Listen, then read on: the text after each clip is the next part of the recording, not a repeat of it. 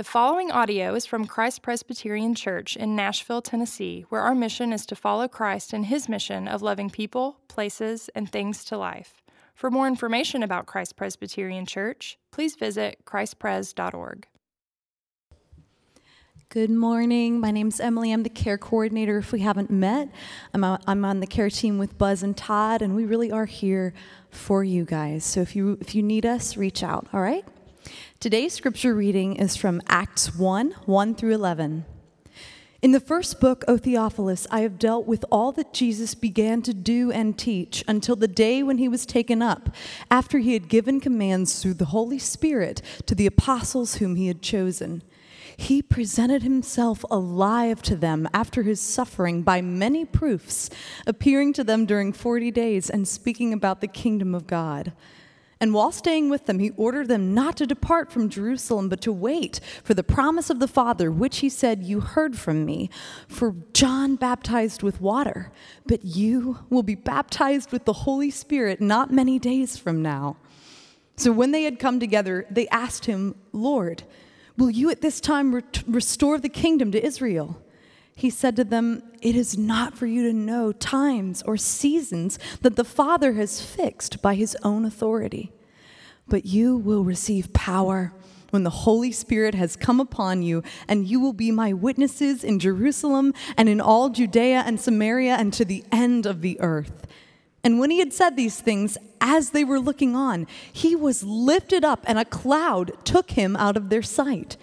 And while they were gazing into heaven as he went, behold, two men stood by them in white robes and said, "Men of Galilee, why do you stand looking into heaven?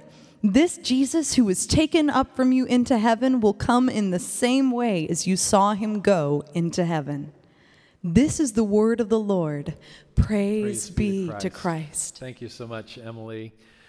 So one of the hardest things about living in a fallen world is to become disembodied from or physically separated from the people that we love. There's a hole in the heart that results when we are separated unwillingly from the people that we love.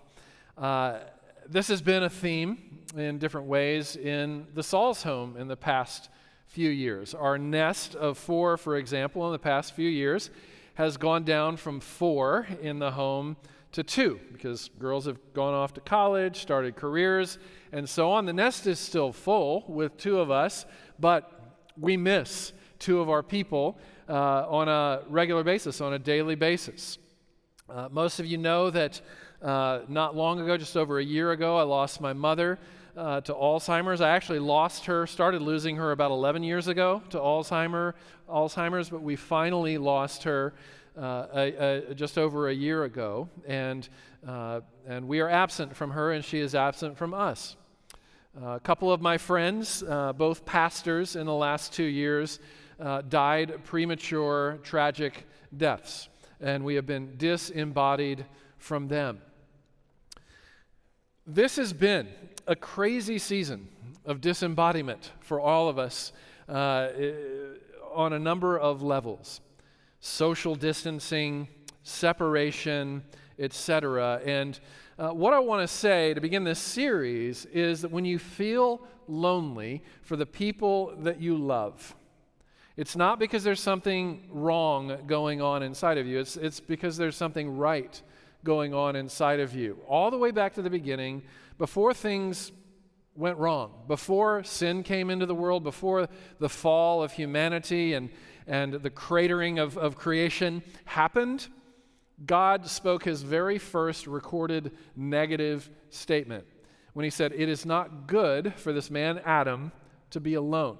And then God brought in a solution. He brought in a marriage, he brought in children, he brought in a growing community around him, because we are not meant to be disembodied. We're created in the image of a God who is both one and three.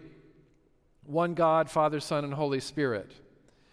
And so God's ultimate answer, though, to this ache of loneliness that comes from disembodiment, his ultimate answer was to send his Son in the form of physical presence. During the Advent season, you're going to hear the word incarnation repeated over and over again. And incarnation was, as the first chapter of John's Gospel says, when Jesus became flesh, when God became flesh and made his dwelling among us, full of grace and truth. And then Jesus died and was separated again from his disciples, and then on the third day he comes up from the dead, and it's very bodily, it's very physical. His actual body comes up from the dead, appears to his disciples. He says, "Here, Thomas, look and touch and see that it is I." And then we're promised now that we've been disembodied from Christ again, that when he returns for his second and final time in glory, we will be with the Lord forever. It will be an embodied presence, never to be separated from him or from one another again, those of us who are in Christ. So one key doctrine, I've talked about the resurrection, which we get Easter from. I've talked about the incarnation, which we get Christmas from and Advent from. But one often neglected key doctrine of Christianity is the ascension of Christ, and that's when, after his resurrection, he ascended into heaven, sat down at the right hand of God, started praying for us to the Father. He's never stopped, but he was disembodied from us again. So important is this doctrine that it made it into the Apostles' Creed, where it says that he ascended into heaven. Now this would have been very confusing to the disciples. It would have been confusing for Jesus to remove himself. And to add to the confusion, Jesus answers that distress by saying to his disciples, "It is good for you that I should leave." And then Mary Magdalene grabs onto him because she doesn't want him to leave. And Jesus says, "Mary Magdalene, you must let me go so that I may ascend to my Father." And in letting go of Jesus, one of the commentaries said, it actually opens the door for Mary Magdalene and others to have more of Jesus, not less of him. Because when Jesus ascends to heaven, that is what flips the switch. That is what ignites this reality of the Holy Spirit being sent into the world and into the hearts of God's people. He's no longer locally contained in one human body. Now he is globally and even cosmically not only present, but reigning and ruling everywhere through the Holy Spirit. That's why it says in verse 8, "You will receive power." The Greek word there is dynamis. We get our word dynamite from that word. You will receive power when the Holy Spirit has come upon you. So when the Holy Spirit comes, the presence of Jesus pervades the earth. And he does that through his word and through his people primarily. And his three offices of prophet, priest, and king are then sent into the world, again, through his word and through his people. And so I want to go through those three offices of Christ and how they are actively alive and on the move since Christ has ascended into heaven and sent his Spirit. First, the cosmic prophet. So again, in all four of the Gospels, the entire ministry of Jesus is localized. He limits himself into being at one place at one time only when he walked among us. Listen here to Luke in verse 1, where he says, "In my first book," Theophilus, who's his audience, and his first book was the Gospel according to Luke. So this is a two-part book. There's the Gospel according to Luke, and then there's the book of Acts. "In my first book, in the Gospel according to Luke, I dealt with all that Jesus began to do and teach." The implication there is that there is work that continues from Christ through the apostles, as it says in verse 2. And the primary work that we get from the apostles is the Scriptures, the Bible, the Word of God. And now here we are, 2,000 years later, and the apostles' ministry continues through what we now know as the Great Commission, where Jesus says here, "You will be my witnesses in Jerusalem, Judea, Samaria, and then to the ends of the earth." You will be my witnesses. And here we are in the United States of America, which did not exist when Jesus spoke these words, which was not inhabited as it is now when Jesus spoke these words, here we are at the ends of the earth, just like he promised, opening his word, receiving the ministry of the Holy Spirit through his word together over 2,000 years later.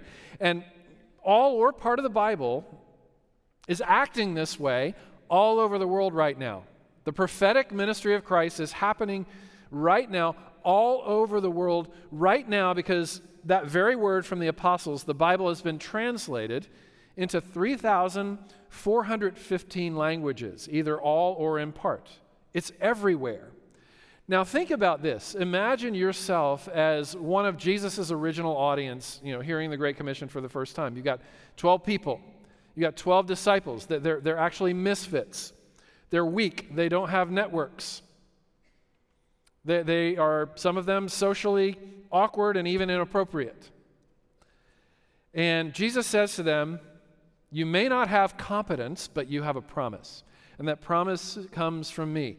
You, with this word I'm going to entrust to you, will change history. You 12.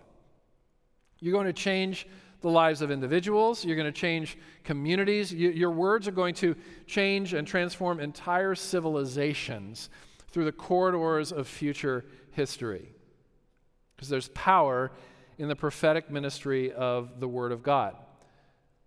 The world's top universities are going to be founded because of your words. This thing called the hospital is going to be invented because of your words. Slaves all over the world are going to be emancipated and set free because of your words. Evil empires will be reduced to rubble during every epoch of history because of your words. Marriages are going to be healed. Broken people, places, and things are going to be mended. Torn fabric is going to be sewn back together because of your words. 12 people, 12 misfits.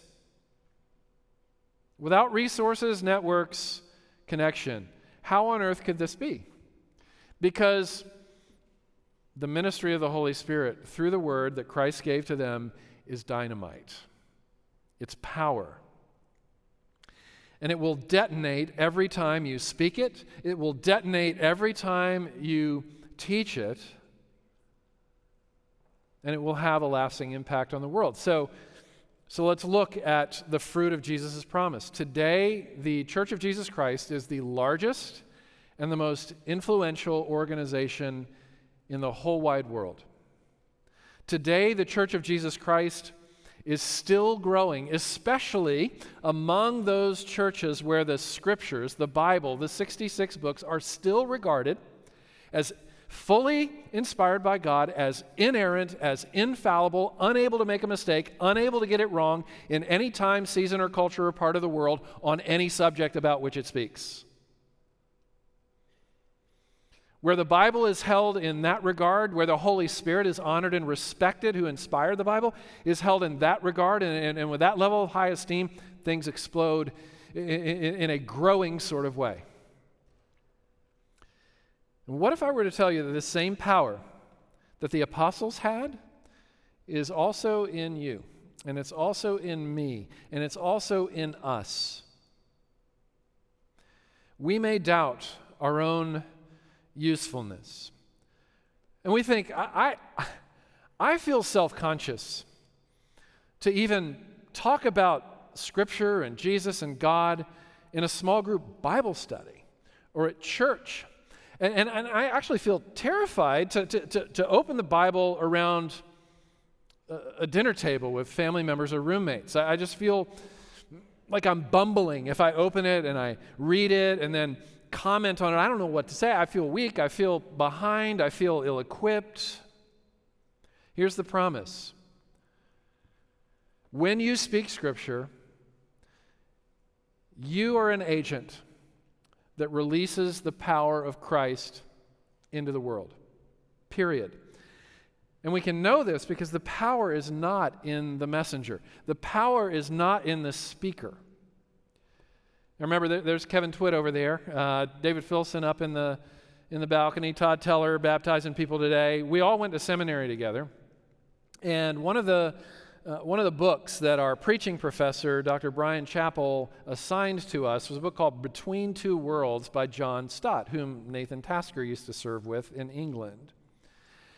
And it's a book for preachers about preaching. And one of the anecdotes that he tells in that book is that the most impactful sermon in terms of the feedback he's gotten from people who've said, that sermon is the one that changed my life. That sermon is the one that reoriented the entire trajectory of my world. It was the sermon that he spoke at a gathering where he had laryngitis.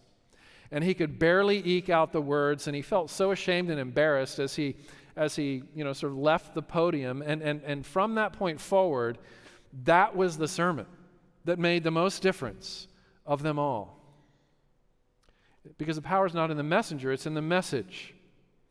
I think about this even with our own kids.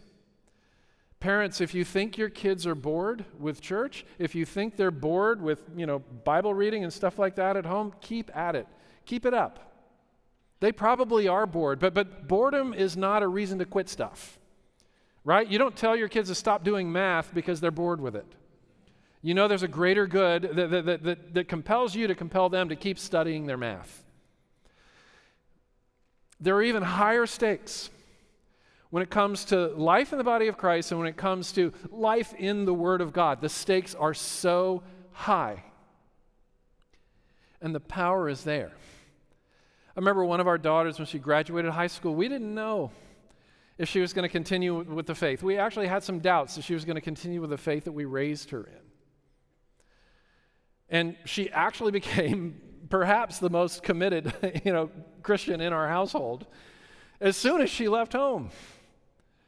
And not long ago, she said that over 95% of her worldview was shaped by her parents, specifically her parents who brought her to church every week, whether she liked it or not, and her parents who talked Bible with her, whether she wanted to or not, and fought Bible with her when we didn't want to fight Bible. The disciples, in real time, they were all put to death. They seemed like a failure in real time. All of them did. They were put to death for preaching the truth. Isaiah, from the Old Testament, the same. He was put to death. He was actually sawn in two for preaching the Word of God. Isaiah, the one whose congregation shrank by 90% the moment he started as the preacher, and it never grew back. Isaiah, who experienced so much discouragement, so much rejection in real time, and now through the corridors of history, thousands of years later, that same prophet who in the midst of those dismal preaching conditions still found it within his heart to say, when the Word of God is spoken, it will never return void. It will never return empty. It will never not accomplish what dynamite accomplishes when it's detonated. Now Isaiah is the most quoted prophet in the New Testament. Handel's Messiah is built around his book. Poets, artists, songwriters inspired by his vision thousands of years later. Because the power is not in the messenger, the power is in the message. And the message is Jesus. There's this place in Luke chapter 24, Luke's other book, where it says that there are a couple of disoriented Christian men. And Jesus, it says, opens the Old Testament with them, and it says, beginning with Moses, and then the prophets, and moving forward, it says that Jesus showed them all that all the scriptures had to say concerning him. The scriptures come to us from Jesus. They're inspired by him through the Holy Spirit, and then they're given they're given and delivered in such a way that they send us back to Jesus, who's the whole point of the thing. So the cosmic prophet, the Word of God is dynamite. But then there's the cosmic priest that we get to be for each other. Jesus says, you will be my witnesses. This is where Southern Vernacular helps in translation. It says, y'all will be my witnesses. In other words, start your ministry of the Word with each other. Encourage each other, build each other up, become the kind of family that speaks words to one another that makes souls stronger. Become the kind of family that everybody else wants to be part of, because everybody else is shouting each other down. Everybody else is scolding and shaming and attacking and canceling other people. You encourage one another. You build each other up. You do that with the word of Christ. The reason why we do liturgy, the reason why we sing, you understand, my calling, the musician's calling, is not to deliver spiritual goods and services to spiritual consumers in the pews. It is to activate you to minister to one another. That's why we sing. That's why we sing. Hear the word of God in Colossians 3. Let the word of Christ dwell in y'all richly, teaching and admonishing one another with all wisdom through psalms, hymns, and songs from the Spirit, singing to God with gratitude in your hearts. It's a mutual ministry that God has called us to, and that God has called ministers and musicians and liturgists and others to facilitate among the people of God. So Bonhoeffer, in his famous book on community life together, which he wrote while teaching as a professor at an underground seminary in Hitler's Germany, writes these words: the Christ in our own hearts is weaker than the Christ in the word of our brothers and sisters' lips. Implied here is the reverse statement, that the word of Christ on your lips is stronger than the word of Christ in my heart. It's one thing for me to read it in a quiet place, to absorb it and receive it in that way. It's quite another for me to hear you speak it over me. One other place where I can think of, the New Testament uses this word dynamis or dynamite, is Romans 1:16, where it says, I'm not ashamed of the gospel, which is the power or dynamite of God for everyone who believes. The essence of the gospel that Paul was talking about is this. The gospel means that God grants mercy to those who suffer, and he grants grace, forgiveness, and love to those who sin. Mercy to those who suffer, and grace, forgiveness, and love to those who sin. Another way of saying this is that your suffering and your sin, my suffering and my sin, this is what distinguishes Christianity. If you're kind of looking into Christianity, kind of exploring it, feeling it out, this is what distinguishes Christianity and Jesus Christ from every other religion and philosophy you'll ever hear. It's this right here. That your suffering and your sin motivate Jesus not to retreat from you, but to plunge in love toward you. Dane Ortland puts it this way: we cannot present a reason for Christ to finally close off his heart to his own sheep. No such reason exists. Every human friend has a limit. If we offend enough, if a relationship gets damaged enough, if we betray enough times, then we are cast out. The walls go up.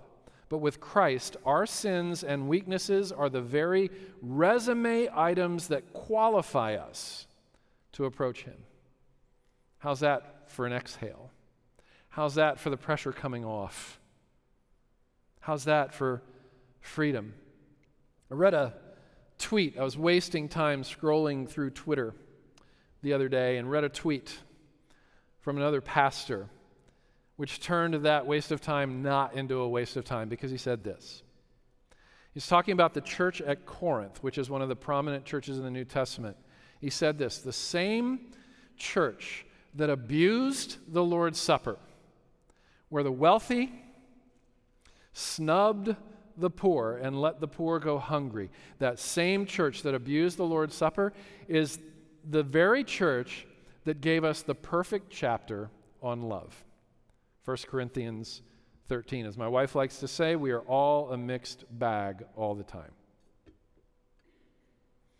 The word of Christ on your brother and sister's lips is stronger than the word of Christ in your heart.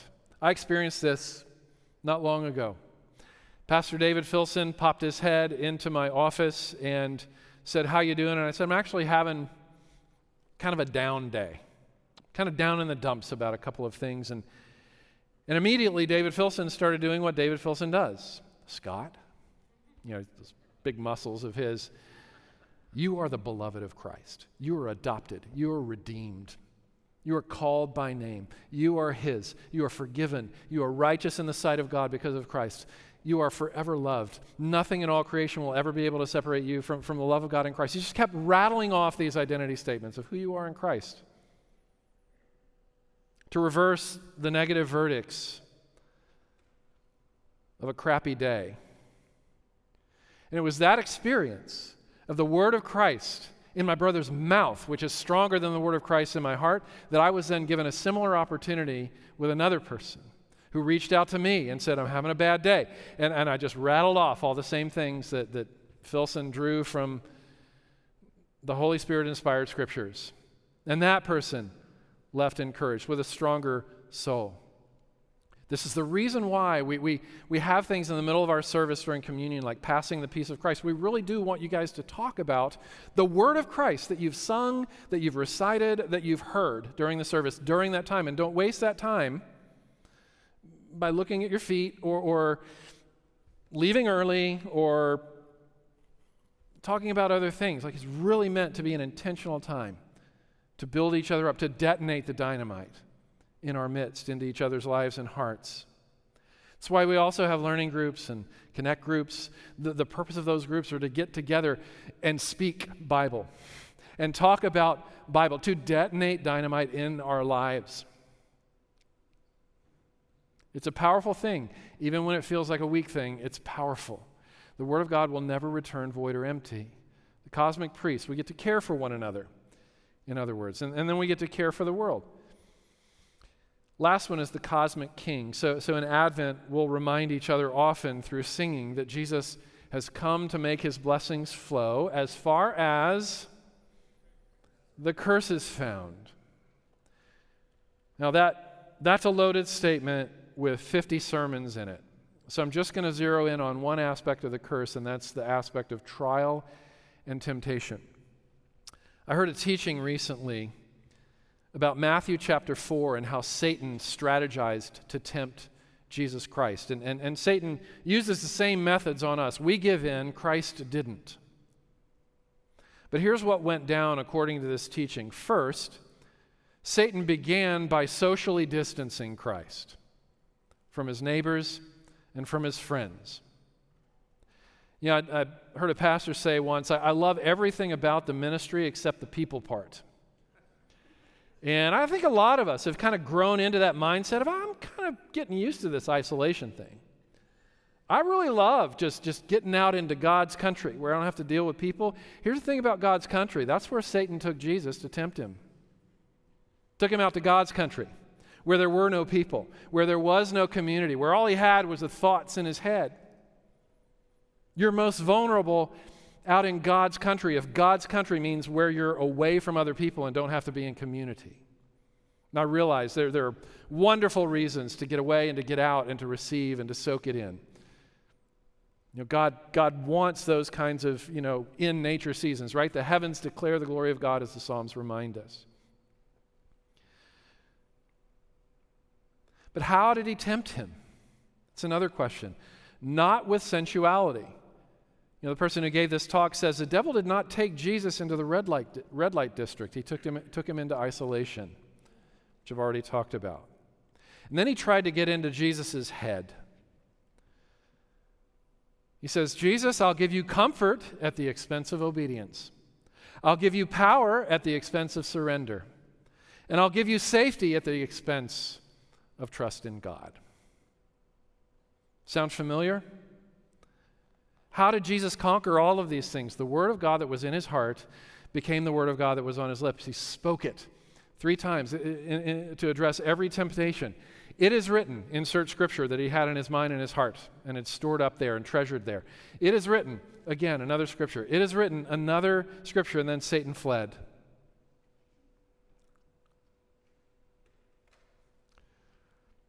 That's how he conquered, so that we too can conquer. Every sufferer I know that sings, "It is well with my soul," or, "Oh, love that will not let me go," these sufferers hymns and these sinners hymns, like there is a fountain filled with blood. These sinner and sufferer songs, those who sing those songs most robustly, when you ask, "Hey, what's your secret? How do you get joy in the face of your own sin and suffering?" The answer is always, without fail, I've hidden the Word of God in my heart in some way, shape, or form. I've been a Bible reader for 50 years, and somehow it got in there. And when it gets in there, you too are ready to become His witness, to detonate the power of God into the world. May it be so. Let's pray. Our Father in heaven, we thank you for sending Jesus, the Word who became flesh, who made His dwelling among us, full of grace and full of truth. He is our hope, the cosmic prophet whose word is everywhere, the cosmic priest whose encouragement is available wherever your people are gathered, and the cosmic king who rules in our hearts, who leads us not into temptation but delivers us from evil, and who rules the world with truth and grace to make the nations prove the glories of His righteousness and the wonders of His love. As far as the curse is found, we thank you for this.